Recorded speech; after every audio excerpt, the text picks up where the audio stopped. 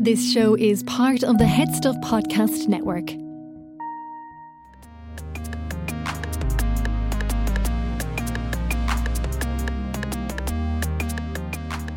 Hello and welcome to Basically. I'm your host, Stephanie Preisner, and before we start this episode, I just want to give a little bit of a trigger warning. Today's topic is binge eating disorder. So you know yourself best. If you have in the past had an issue with eating disorders of any kind and you know that listening to stuff like this can trigger that, maybe give this one a skip. If not, if you're interested, in studio with me to talk about the issue, I have Dr. Tara Logan Buckley, who is a clinical psychologist. And we're going to talk about binge eating disorder. Great. Good morning. How are you? Good morning. I'm good. This is one that you don't hear a lot about. I think we hear a lot about anorexia, bulimia, binge eating disorder, less so. Yes, I would definitely agree with you on that one. I think for a long time we've kind of heard of more kind of overeating, compulsive eating, emotional eaters, instead of actually realising that this is a disorder within itself, and it's got its own DSM-5 criteria as well. And I think a lot of the time some people kind of see it as a lack of willpower, or it ties in kind of more as well with obesity. Mm-hmm. So I think that's why it kind of really goes undiagnosed and really undetected with a lot of people, because it's quite normal to have binges every now and then. You know, it's a very, very normal thing. We all have bad days. We all will overeat certain amounts. For women, it can be quite hormonal, actually, depending on the time of the month. So I think a lot of people don't realise actually what binge eating is and how we classify that as well for it to be a disorder. And so for people who just, you know, maybe on a Friday night, or maybe it's connected to like a TV show, they always have a full share bag of Maltesers and a full share bag of Doritos like once every few weeks. That's not a disorder. That's typical behaviour just as a human being. Yeah, absolutely. So what are the DSM-5 criteria that would delineate that from like actually this is a disorder that might need some help? Absolutely. What I'm going to do is I'm going to just read a little passage that I was looking at the last night, and then from that I'm going to pull out exactly what the DSM criteria is, because I think this will give a lovely idea to listeners exactly what we're looking at when we look at binge eating, if that's okay with yourself. Yeah. Fantastic. It starts off with my thinking about the food that I deny myself when I am dieting. This soon changes into a strong desire to eat. First of all, it's a relief and a comfort to eat, and I feel actually quite high. But then I can't stop and I binge. I eat and eat frantically until I'm absolutely full. Afterwards, I feel so guilty and angry with myself. Okay. So that's your kind of typical what I would hear on a daily basis with people that binge. So I suppose what I'm going to pull out from that really is that DSM criteria. What makes a binge eating disorder? You might just tell us the name of that book. Absolutely. So this is the one that I'm definitely going to recommend to readers if this is something for people to read, if it's something that's problematic. It's called Overcoming Binge Eating, and it's the second edition by Dr. Christopher Fairbairn. It's basically a CBTE approach, but I'm going to talk about that later, about how people can kind of get resources and self-help guides and stuff. But this is definitely one of the gold standard books in binge eating disorders, and I'm going to talk about some other ones as well, if that's okay. But so with it, the first thing is that it has to be an excess amount of food that's consumed in a certain time period. So we're kind of looking at, for people with binge eating disorder, it's kind of a vast amount of food in a 2-hour period. So that's kind of the time that we're looking at. And the second thing that comes with that is there has to be a loss of control, that they can't stop eating. So it's almost like they become separated or kind of desensitized, that control just goes out the window. On top of that, there has to be some other characteristics. So normally we kind of see that they eat vast quantities until a point where they're feeling overfull, to a point where they're sick. They're eating food when perhaps they've already eaten and they're actually not hungry. They have to eat kind of at a rapid pace. There is usually a lot of feelings afterwards, like shame, disgust, guilt, all of those real negative emotions after having that binge. What we also see with binge eating disorder that kind of makes it different to bulimia as well is that there's no compensating afterwards for the excess calories that they've taken. So we don't see purging, we don't see excessive exercise, and we don't see laxative use as well. So that's one of the other really important things that come in with binging. What we also see is that it's normally done in secret. So you might never know someone actually has a binge eating disorder, because typically what they do is they eat what we would consider normal eating in front of other people. But then what they do is they go away and they would binge then in that time period, usually that 2 hours, in secret, and that vast quantity of food. Now, another important thing is that not every person is the same when it comes to binging, as you can imagine. Of course, yeah. What we tend to go for is quite high fat content foods, so lots and lots of calories, lots and lots of fats in the foods they consume. But we do have people that have what we call subjective or objective binges. And with binge eating disorder, we're really looking at more of the objective binges. That's when we're eating vast quantities of food. So like a subjective binge is more like someone might think they've had a binge. It's their subjective view that it was a binge, but actually, objectively, that might be just a normal meal for someone, or a normal... Yeah, absolutely. And what it can be as well is it can be a lot smaller. So, for example, let's say we have someone who eats 2 donuts. You know, they're a little bit stressed at work. They've got their 3 o'clock break. They have their 2 donuts. Someone might consider that quite a binge, whereas we would consider that a subjective binge, where that's actually quite small. It's not in that time period. So there are 2 different types of binges as well that people can have. If that subjective binge is still leading to those feelings of guilt, shame, it's done in secret, is that still binge eating disorder? Or it can be. So it completely depends. Another one of the criteria that's really important as well is, in order for it to be an actual disorder, the binge has to be once a week minimum for 3 months. Okay. So we can have other people who meet the criteria of binge eating disorder, but they don't do it once per week. So it might be once every 2, once every 3 weeks. They still, as you said, have all of those really distressing emotions that come from the binge. So what we would do with those is we wouldn't give them necessarily the diagnosis of binge eating disorder, but we would give them other specified feeding or eating disorder diagnosis. So they meet the criteria, but it's not the full criteria for binging, but they still have all of those real distressing thoughts of having the disorder as well. And what is the difference? The diagnosis is different, but what's different within the treatment? To be honest with you, there's not. The treatment will be the same. Okay. Yeah. Right. It's just because when we do binge eating disorder as well, it can obviously go, because it's a spectrum. So we can have mild, we can have moderate, we can have extreme, and we can have severe as well. And that will depend on how many of these binges someone has per week. So 1 to 3 would be in the mild, but we can have people that can have 14 upwards of these binges per week, and we'd be looking at an extreme kind of severe range of binge eating disorder then. So that's kind of it. It's more of then we get into the spectrum of, well, what is it in that categories? Okay. So, I mean, what is it that leads someone? Is this something that is triggered by an event? It's a mental health issue for sure, isn't it? Absolutely. And can you find that like someone slides up and down that scale of mild to severe within their lifetime, like different things can trigger it? Yeah, absolutely.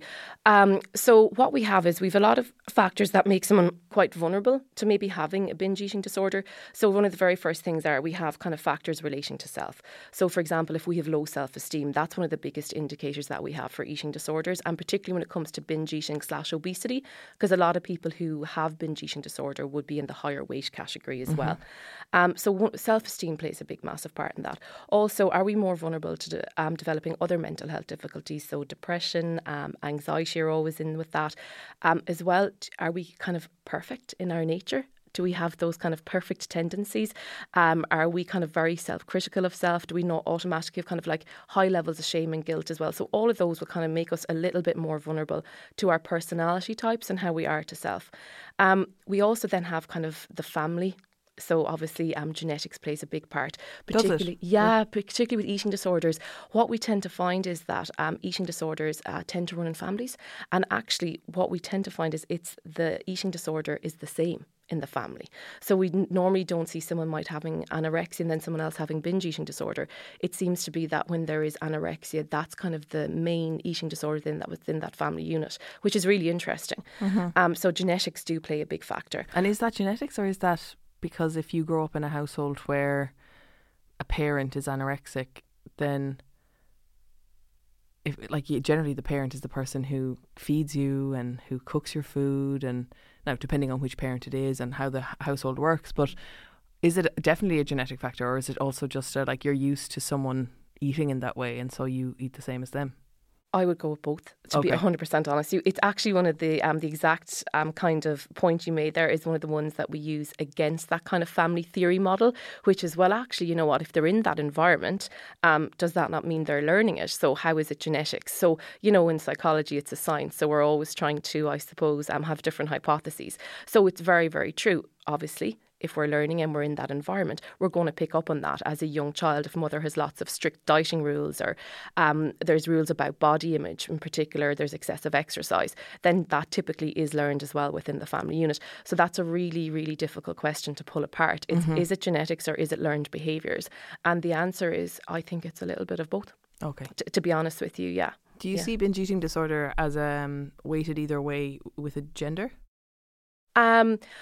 I suppose historically, what we would see is that it would be predominantly more females who would suffer with eating disorders in general. However, binge eating is the one that actually it's a lot more even between male and females. So it is one of the ones where we are.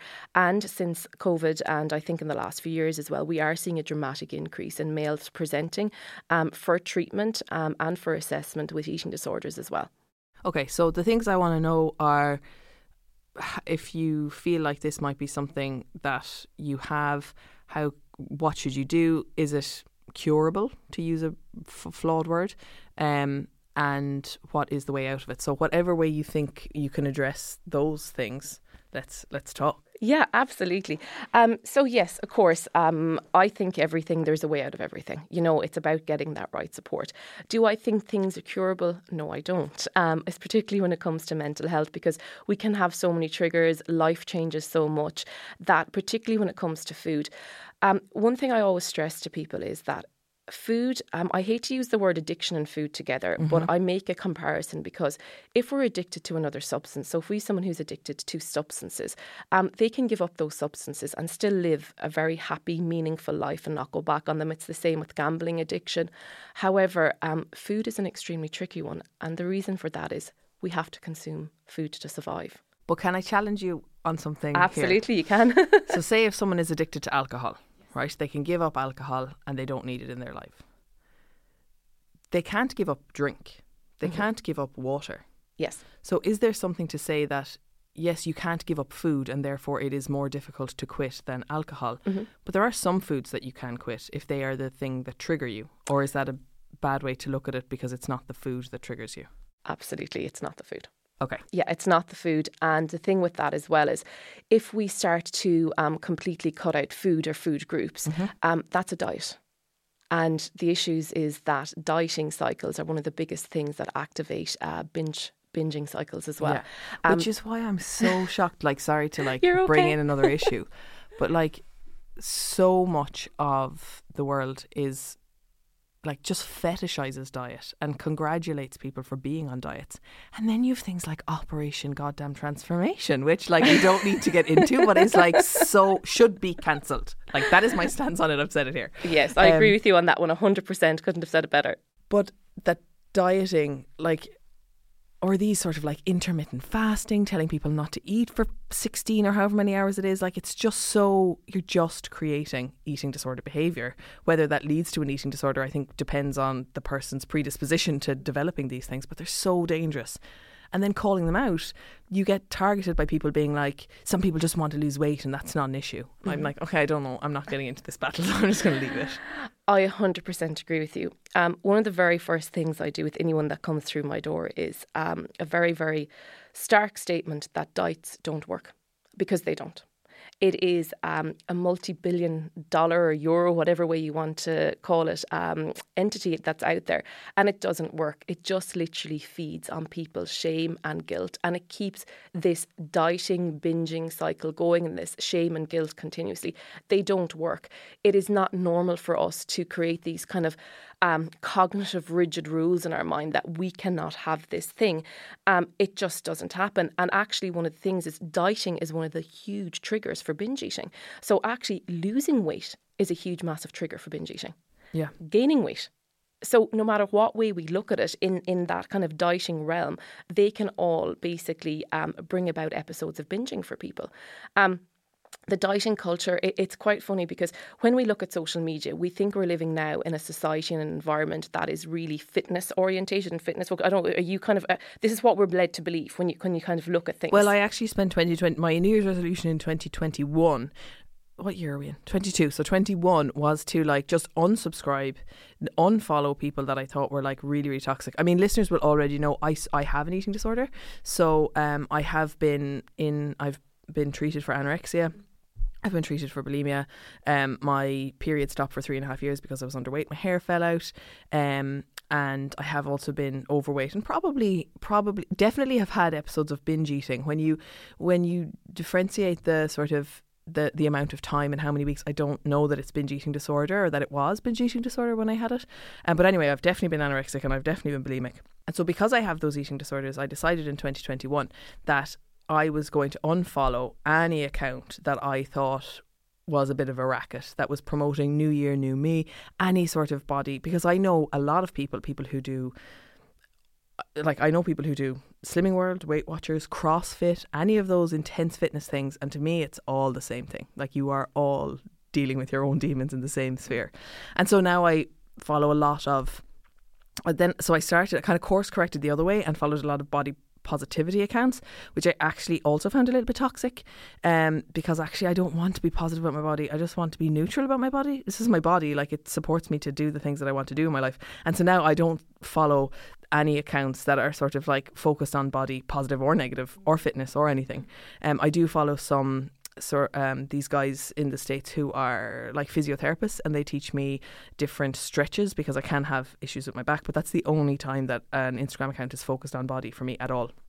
I honestly think that's absolutely fantastic. It's one of the big things I would say when people come to work with me is, what are you following on social media? Do you ever put your report on your phone that tells you the amount of time you spend on your phone? Yeah, all the time. But I sort of allow I work in like social media is part of my job, okay? And also my psychologist, I'm autistic, and one of the things that really calms me is watching accounts on social media. It's just sort of like ASMR, like cutting up sand, all those sorts of things. So she actually tells me to watch some of them. So I don't. My screen time doesn't count. Okay, of course. So for me, sometimes I get a shock. You know, I'm there at the end of a day and I'm like going, I could have been so productive. And what was I just watching? Probably like episodes of puppies and kittens, because that's what I love on YouTube, by the way. I love watching puppies and kittens and all those type of things. They make me feel good and access my soothing system. But when I talk to people that come in that have eating disorders, so much of their social media usage is concentrated on other people's bodies, or it's concentrated, particularly with binge eating, is on different diets that are going to happen, different fabs that are coming out. And as you know, fads, particularly body types, in particular females, it just changes dramatically. It's you know, actually even since, you know, my own 30 odd years on this earth, the difference in body shapes and type that have become acceptable. So I tell people the very first thing, like you've done, get rid. Just stop looking at it. Social media, and we've had so much mass media coverage, particularly over the COVID-19 pandemic as well. It's one of these big, massive things that can dramatically impact how we feel about self. I don't know, sometimes I pick up and I see things that are quite hurtful and I get quite upset, or my threat system's activated. So one of the best things you can do for overcoming any sort of disordered eating, whether that's a diagnosis or whether it's just you feel that actually your cognitive views are quite rigid around food, or you feel that actually you lose a sense of control, or it's just problematic, is just cut out anything that triggers or reminds you of something. That alone can be a big step forward and a big progress, because a lot of people are even afraid to let that go. Yeah, I remember the day I had to delete my psychologist. Now, it took weeks, and with the psychologist I had to delete my MyFitnessPal. I had been tracking my calories for 4 years. Yeah. And I actually thought the world was going to end. I was like, this is so bad. Like, this is such a healthy thing for me to be doing, to be tracking my calories, and everyone says that I should be doing it, and taking off my smartwatch. And like, I just thought I was doing something that was so gross, you know, by deleting it. Now I would never ever go back, but that was really, really tough. Like, and they've also gamified all those things, you know, by like having a streak. You have tracked your calories for 900 days, and you're like, that is pathological. Like, that you are congratulating me. You've created a disorder in me. Absolutely. And every time that you get that, you're getting that shot of dopamine. You're getting free dopamine. for going into that. As you know, this is how social media works. They've got algorithms. So when you go in and you look at these things, you just get these free hits of dopamine. And that's why people get so addicted to it. And one of the things, your brother, MyFitnessPal, the amount of clients that I have that become literally obsessive about it. And one of the first things we try to do is, well, it's over time. As you said, it's not a progress that I can come in and say, okay, you need to delete this. I'd say you have to think about, is this adding anything positive to your life? Or actually, is it feeding you? Is it keeping you going in the cycles that you're stuck in? And it's one of the biggest things people let go of. And another one is the weighing scales. I used to weigh myself every day. I used to weigh my food, all of my food, every day. I used to travel to Los Angeles. I was in a long distance relationship and I was working with Paramount in the US, in Los Angeles. I used to travel with my weighing scales, food and body, because I didn't trust that they wouldn't be exactly the same. And I remember I was staying in a hotel once and I couldn't get the floor, like the floor was a little bit uneven and it was carpeted, so I couldn't. And I remember putting my weighing scales up on the place where the sink was and having to climb up onto the sink to weigh myself because everywhere else was carpeted. And at no point until I started working with psychologists was I like, this might be a bit obsessive. Completely, because to you at that time and in that frame of mind, that was just a completely normal thing to do. Or like the world would end if I didn't. Absolutely. And the can, like, you even if you go back to that moment, if you can think about it, the amount of probably anxiety that you were feeling in your body and literally your thoughts, because you're based in that threat system, all of your thoughts, everything just goes to, I need to do this continuously. I have to. And I don't think some people really understand the effects that actually when you have an eating disorder have, because it literally takes over your entire life. It's planning your next meal. It's thinking about your next binge. It's thinking, how do I reduce calories? And this is across the board for eating disorders in general. It is so life debilitating because everything revolves around it. Yeah, no, it is. It's so, like, even talking about it now, I can feel the dread. And obviously, like, you'd be on a flight, so you'd be a little bit bloated and just tracking the weight and being like, oh my God, I can't do X, Y and Z because my weight is up, or thinking that. And I remember when I started working with a psychologist, she was saying like, and what happens if you don't weigh yourself? And I'd be like, oh, I'm afraid to gain weight. And she's like, and what? Like what is the, why are you so afraid of being in a larger body? And that was what I kind of had to work on and what I had to deconstruct, because we live in a world that's really, really cruel and really treats people in larger bodies, like even medically. And that is something that really freaks me out, because weight is not a measurement of health. Absolutely not. BMI was created by an astronaut. It is literally just about the relationship that your body has to gravity. It does nothing else. And yet people are being refused medical treatment, fertility treatment, doctors telling them, like going in with sore knees and doctors saying, oh, you have to lose weight. And it's nothing to do with that. Absolutely. In fact, several studies have shown that the relationship between losing weight and any pressure on knees is not connected at all. I'll give you a true story. So the reason I'm very interested in this is I battled with obesity myself, and I've lost a massive amount of excess weight. And I remember going into a consultant a few years ago, and at this point I had roughly about 7 or 8 stone lost at this point. Really couldn't lose any more.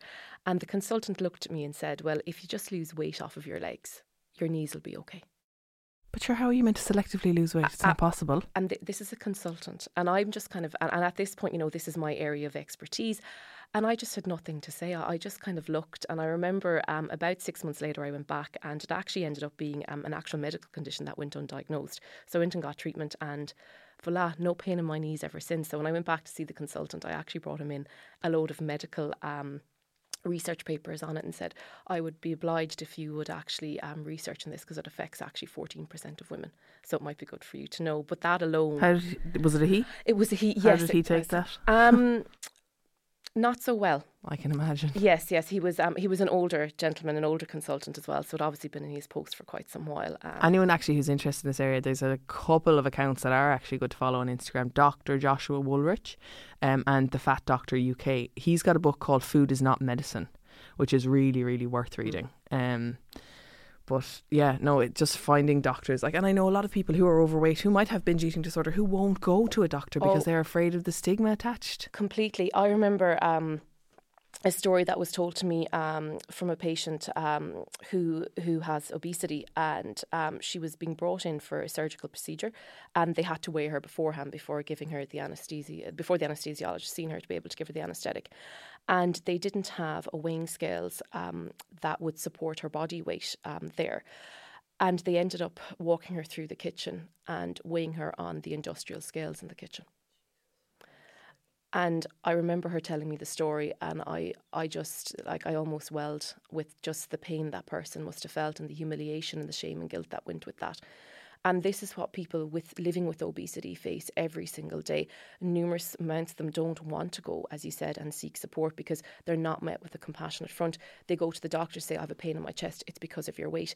Even simple things as going to the waiting room in the GP and there isn't chairs to support somebody. That's like that alone, that small little thing, that makes people feel welcome from the moment they walk in, but they can't. Another thing I would get as well, I would hear all of the time, is that staff members would walk extremely fast, whereas the other person might have mobility issues and they wouldn't slow down. And if you kind of think about it, if we were walking down the street with someone of older generation who might have mobility issues, we'd always walk along side by side and we'd support them and make sure. But people living with obesity don't get that same. Is it because people think that somehow that being obese is like just a lack of self-discipline, or that it's your own fault somehow? Yeah, that's one of the big things that I would hear. Most of my research to date has been on obesity, and particularly the kind of psychological dimensions around obesity. And a big thing that we would get is that it's a lack of willpower that people have. That's the perception. That is complete not perception. The truth. Yeah, absolutely not. Obesity is probably one of the most complex mental healths, in my opinion. I suppose disorders, not that obesity is a mental health disorder because it is a disease, it's classified as a disease by the ICD-10, but there is a lot of mental health components that obviously come with obesity, and it's very, very hard to determine, well, what came first? Is it the mental health aspect, or actually is it the obesity that came first? Because the two of them tie in a lot. For me, I think that's a real stigmatised view that people have. Well, if the biggest one is, if you just eat less and exercise more. If things were that simplistic, honestly, and I kind of look back and I say, well, if things were that simplistic, and I say people who live with obesity don't want to live with obesity. They don't want to feel like this. And I think that's a very, very important thing for people to remember. They don't actively choose. They don't wake up in their adolescent years and go, you know what, this is what I want for the rest of my life. It is so complex. It is an area that we are just learning more and more about. And for me, in psychology with obesity, there is no gold standard treatment to go to. So for everything else, we might have cognitive behavioural therapy, we might have dialectical behavioural therapy. For obesity, there is nothing actually there because it is so complex. Taking a break from the episode to bring you an ad, because this podcast is only possible because of our sponsor. Supporting our sponsor supports the podcast. And let me tell you about who they are. Rockwell's financial planning service is designed for anyone who feels as if they kind of need to just put a shape on their finances. I don't know if you're like me, you kind of feel like, my finances are all over the place. I need to kind of start adulting. This is the service for you. Whether you're like a senior executive in a multinational company, or a small business owner, or just a young couple looking to get a head start in your financial planning, a single person who wants to make plans for their future. So they consider themselves financial doers rather than financial planners, which I really like because it's active. It's not just like namby-pamby sort of making a plan. Doesn't matter where you are in the country, they're happy to help you in person or over Zoom. Pensions and investments are really important, but they're absolutely useless without knowing why you're using them and what you're using them for. They are in the outcomes business. They are in the business of results. So it's not just about the plan, it's about the action. So they use this like award-winning investment advice to help their clients achieve their goals. And they have a special offer for you listening right now, for Basically listeners. If you go to rockwellfinancial.ie/basically, you can book a complimentary financial planning session today. You'll get a cash flow model which outlines any gaps in your finances, and they'll give you the first steps to achieving your specific goals. I highly recommend Rockwell, and I think as a Basically listener, you should definitely check it out. It's free. It's going to put you on the right path to getting your finances in order. That's it. Go to rockwellfinancial.ie/basically. So while I have you, I'm going to take the opportunity to take you hostage for a minute and tell you about the merchandise that we are selling. We have notebooks and pens which are branded with the Basically branding, and you should buy them. You should buy them because it's a lovely notebook. Who doesn't need a notebook? If you are a Head Stuff podcast member, if you buy the notebook, you get the pen for free. It supports me, it supports the podcast, it supports the producers, the people who work on the show, and means that we can continue to make these podcasts and give them to you for free. If you want to become a Head Stuff podcast member, if you get a lot from the podcast and you think, God, I'd like to support Stephanie and the podcast, you can become a Head Stuff podcast member for €5 plus VAT. Or you can give more if you want to. Go to headstuffpodcast.com and you can click register there, and you pick a podcast. You can pick up to 3 podcasts. If you pick 3 podcasts, what happens there is that the €5 that you're giving gets split between the 3 podcasts that you're supporting. Or you can pick just one podcast. Say you pick my podcast, then you'll get my bonus material for free and all of the bonus material for all of the other podcasts on the network. So it's a really, really good deal. €5, all of these special podcasts. So if you want to do that, do it. I'll be very, very grateful. The people who are in the community, the Head Stuff podcast members, are my favourite people. They support the podcast. They mean that you can listen to this podcast for free. It's €5 a month. I'm going to stop talking now, but I really appreciate your support. Thank you. Oh, and also, if you cannot afford to support the podcast, but you want to support the podcast, you can also give us a 5-star review on iTunes or wherever you get your podcast.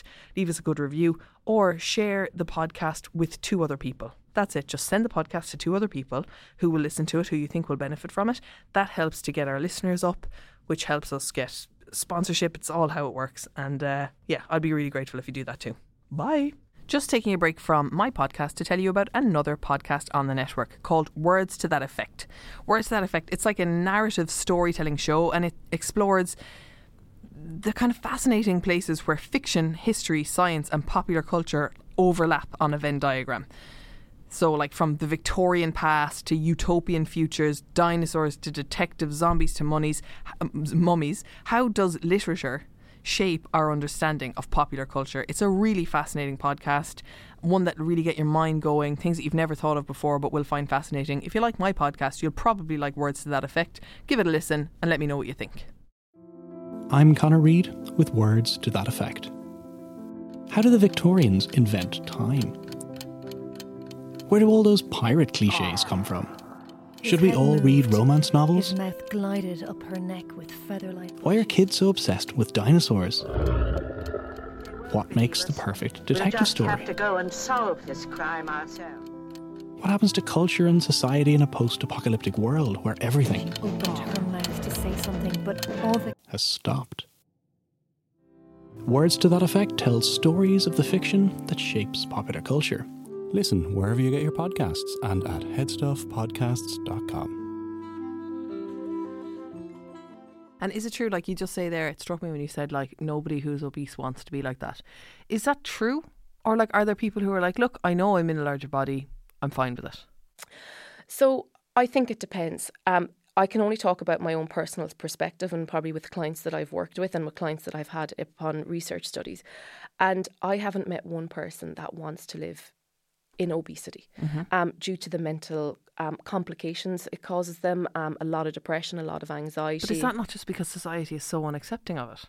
Like, are there not cultures? I don't know. I'm not challenging. Of course, I'm actually saying, like, yeah. are there cultures where, like, I don't know, I've been to Hawaii, I've been to several places where naturally people are in larger bodies. Yeah, completely. And they don't seem to be, I mean, I don't know these people and I don't know their inner lives, but is it just that in our obsession in the West is about losing weight and being smaller and beauty? I definitely think there's an element of that, because if we look at, there's certain parts of India, for example, where I hate to say this, but they force feed younger girls and adolescent females in order to gain weight because it's seen as more sexually desirable and attractive for male suitors. Okay. So that does happen in parts of the world. You're absolutely right there. I also think as well is historically, if we look at any pictures of the Renaissance, if we look at the pictures back, we look at female bodies, they're curvy, they have weight. We're meant to have weight as females. We're meant to carry life. We're meant to be able to feed babies. We're meant to have extra weight on us. That's just completely normal.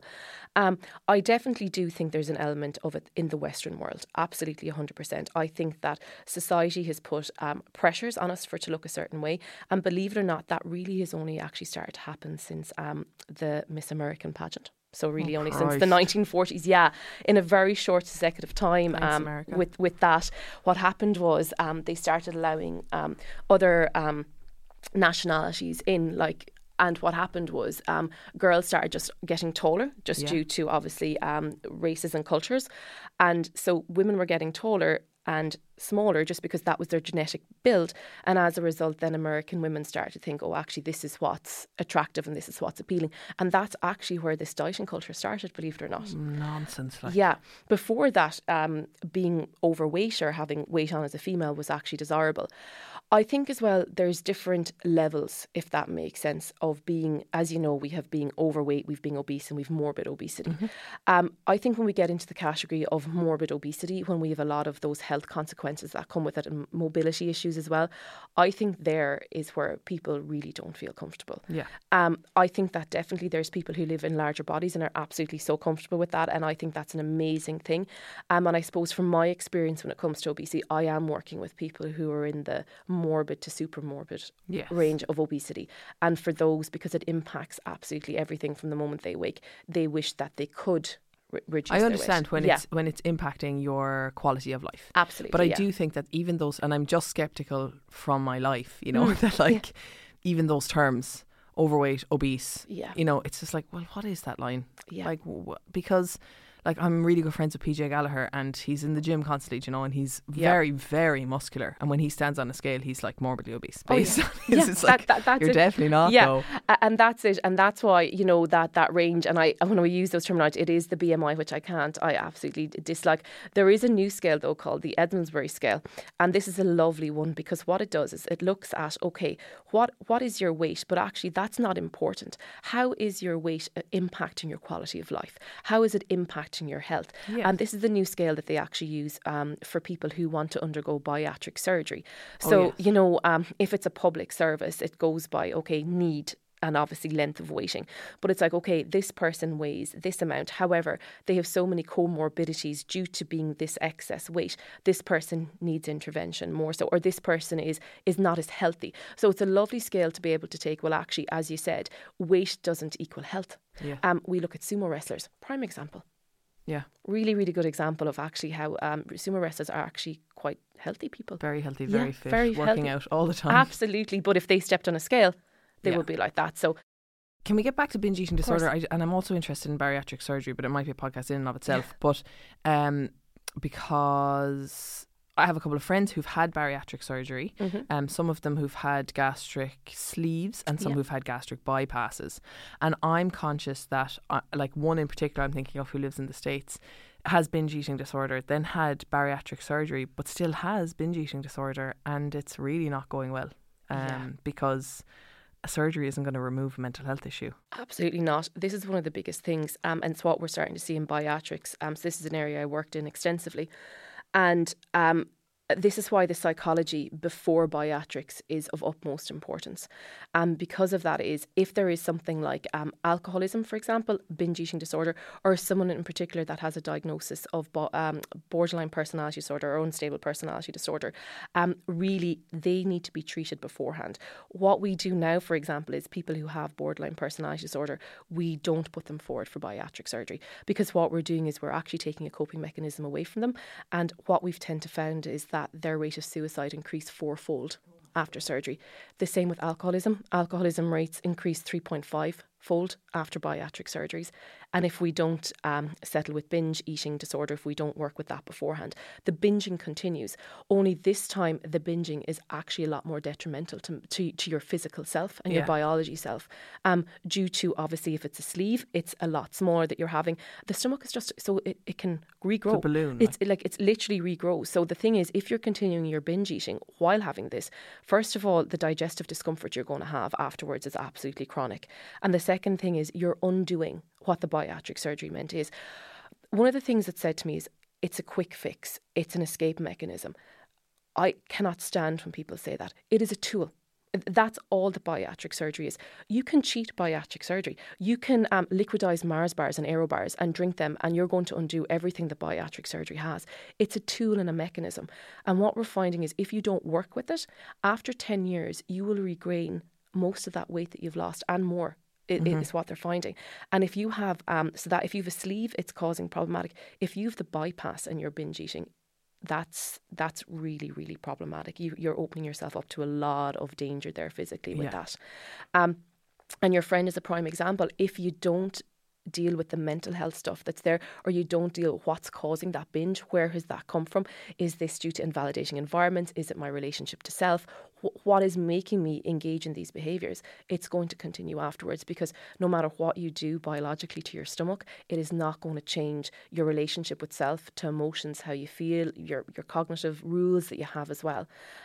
So let's talk about the wow, we've been talking for a long time. Let's talk about the treatment then. So if someone has this, what can they do? Where can they go? How do they start? Should they be reading a book, or should they be like getting help from someone? So what I would say is, the first thing I say to everybody is, have the awareness. Okay, is this a problem for me? So actually, you know what? I think I have binge eating disorder, or you know what? I don't think I meet the criteria, but definitely I do binges that cause me distress, and I want to change this. The one thing about binge eating disorder is we can't use a behavioural intervention to overcome it. So for anorexia, we might, if they're in an inpatient unit, we might force feed, which I hate using that terminology, but this is what happens. We can't fix this by a diet alone, even though I hate the word diet. But what we can do is, it's very much, we have to control feelings and our cognitions around that, and our behaviours, which is the binge basically at the end of that. The lovely thing about binge eating disorder is there is amazing progress with just using self-help material. Oh, great. Really good. Yeah. So it's one of these disorders that actually using just self-help programs works for a lot of people. It's not going to work for everybody, and that's perfectly okay as well. There's really good services within. If you go into Bodywise, there's a website. I feel like we mention them on nearly every episode of this show. Bodywise, BODYWHY. Yes, absolutely fantastic. So they go into all eating disorders, and they have a section on binge eating, and they have some really good literature as well, like a self-help book that you can download and make a start. The National Clinical Programme for Eating Disorders by the HSE have fantastic resources for this. They have an amazing bibliotherapy section, so you can go in, look at the best books and kind of like the gold standards that are there and choose from that. And they also have an app, which is fantastic. So there's an app that have resources. Not a lot of people know that the HSE have apps for this area, so it's a really good one to have. What is the app? Do you know it? So it's when you go into it, it's just their app on basically binge eating disorder, or on eating disorders in general. So if you go into the National Clinical Programme for Eating Disorders in the HSE, you can download the app, and what it has is, it's got self-help tools, it's got resources, it's got the bibliotherapy and everything like that as well. If you want to go down the self-help route, there's two ways you can do it. One is you can do it entirely on your own, and it'll work for some people. Or another way you can do it is, you can go, okay, you know what, I'm going to go down the self-help route, but I also want just a little bit of support. So it can be very good to link in with a therapist who's got experience in this area, where you might only meet with them once every 2 to 3 weeks. And that person then will say, okay, this is kind of your, I hate using the word homework, but this is your homework, this is what you need to go and do, and it's structured.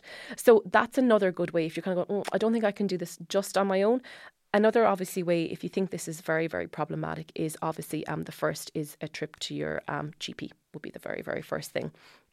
And there is different pathways that you can go, obviously, if you're a child or adolescent, or if you're an adult as well. I suppose depending on where you live, some places we have actual proper care teams for eating disorders. Other places you'd be going to your adult mental health services as well. So it just really depends on what way you want to do it. No, I really feel this is really problematic. I want proper support.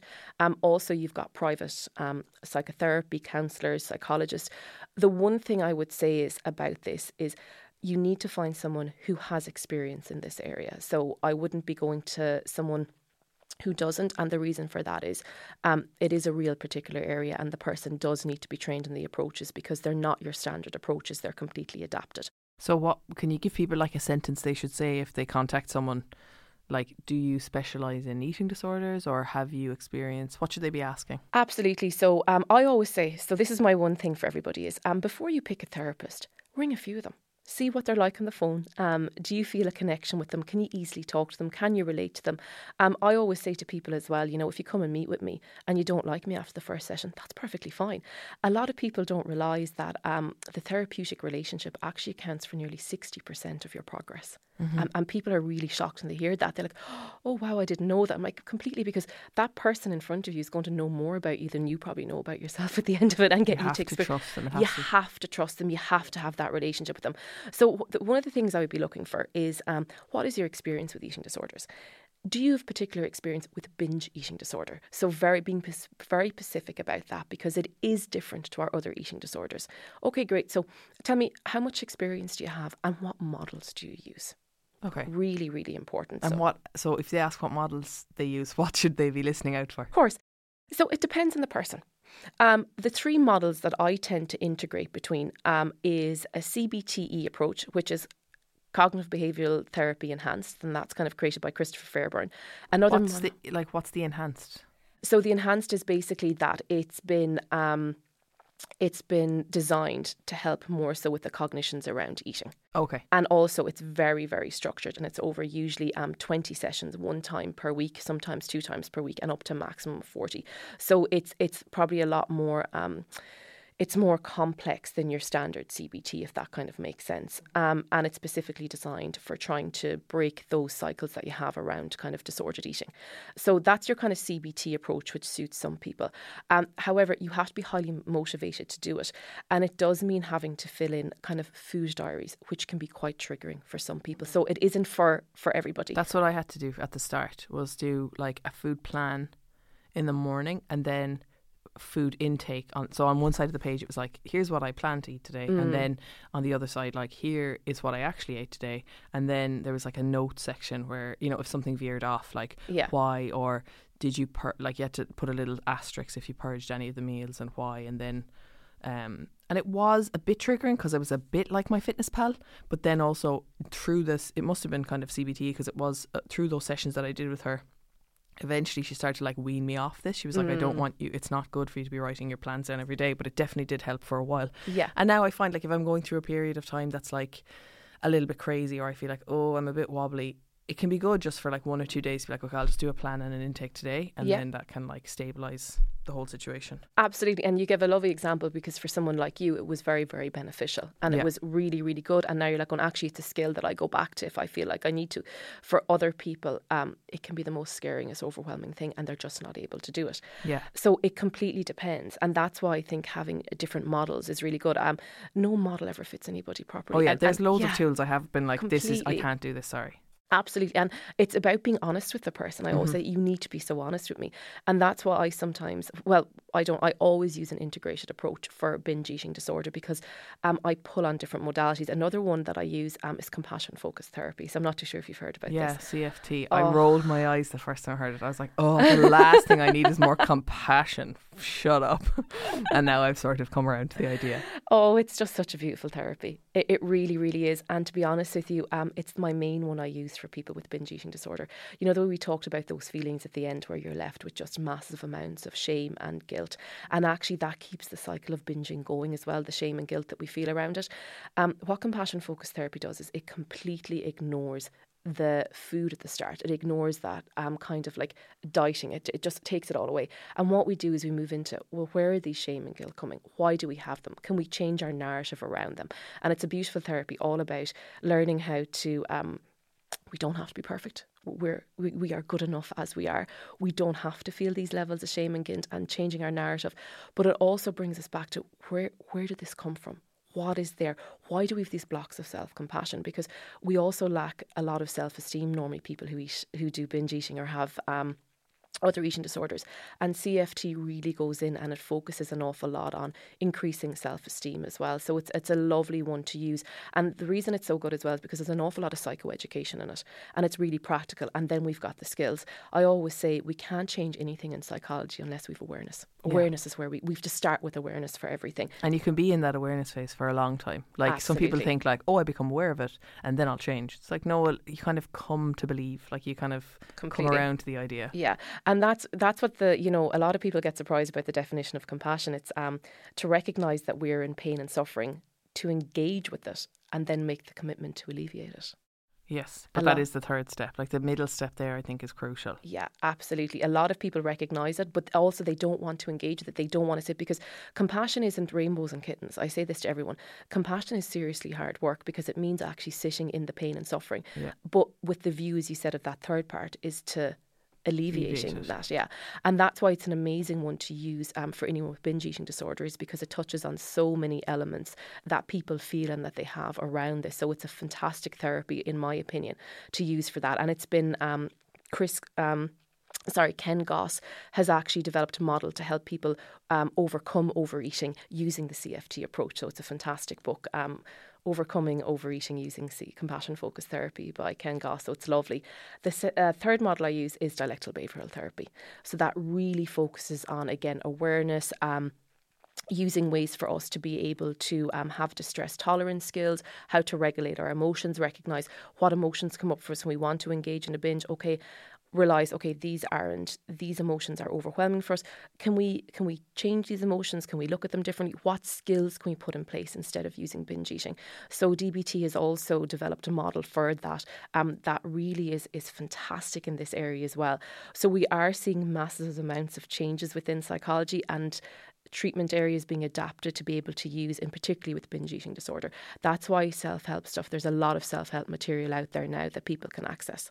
Thank you so much. That's all we have time for today. But if people have listened to you and they think this is an issue for me, can they work with you? Where can they find you? And if you can't work with them, can they contact you to get a recommendation of somewhere else if they're not in this locality? Yeah, absolutely, no problem at all. So, I work with people with binge eating disorder, as I've already said. So, normally the easiest way for people to contact me is through my Instagram page. So it's Dr. Tara LB. Is normally the easiest way. If you're looking for face-to-face, I'm predominantly within the Dublin area, and I do offer online as well. So if people are comfortable with online, I think a lot of people are, due to COVID-19, how we've had to change things. Or if people just have any questions or they want some of the materials that I talked about today, they can feel free to contact me. I'm pretty good at responding. Through Instagram? Through Instagram, Okay, brilliant. Do you have an email address for people who aren't on Instagram? Yeah, sure. So it's my full name, Tara Logan Buckley @hotmail.com. Brilliant. Thank you so very much, and thank you for listening to another episode of Basically. If you have any questions or feedback on today's episode, you can contact me on Instagram or through my website, stephaniepreisner.com. And yeah, we will see you next. I better let you know all the people who are involved in this episode. We are produced by Julie Hassett. We're part of the Head Stuff Podcast Network. Our music is by Only Ruin, and our graphic design is by Cathal O'Gara, and we will see you next week.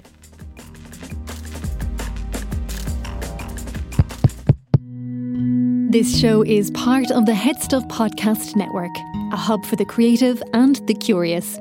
Shows are produced in association with Head Stuff and the Podcast Studios Dublin. Find out more or become a member at headstuffpodcasts.com.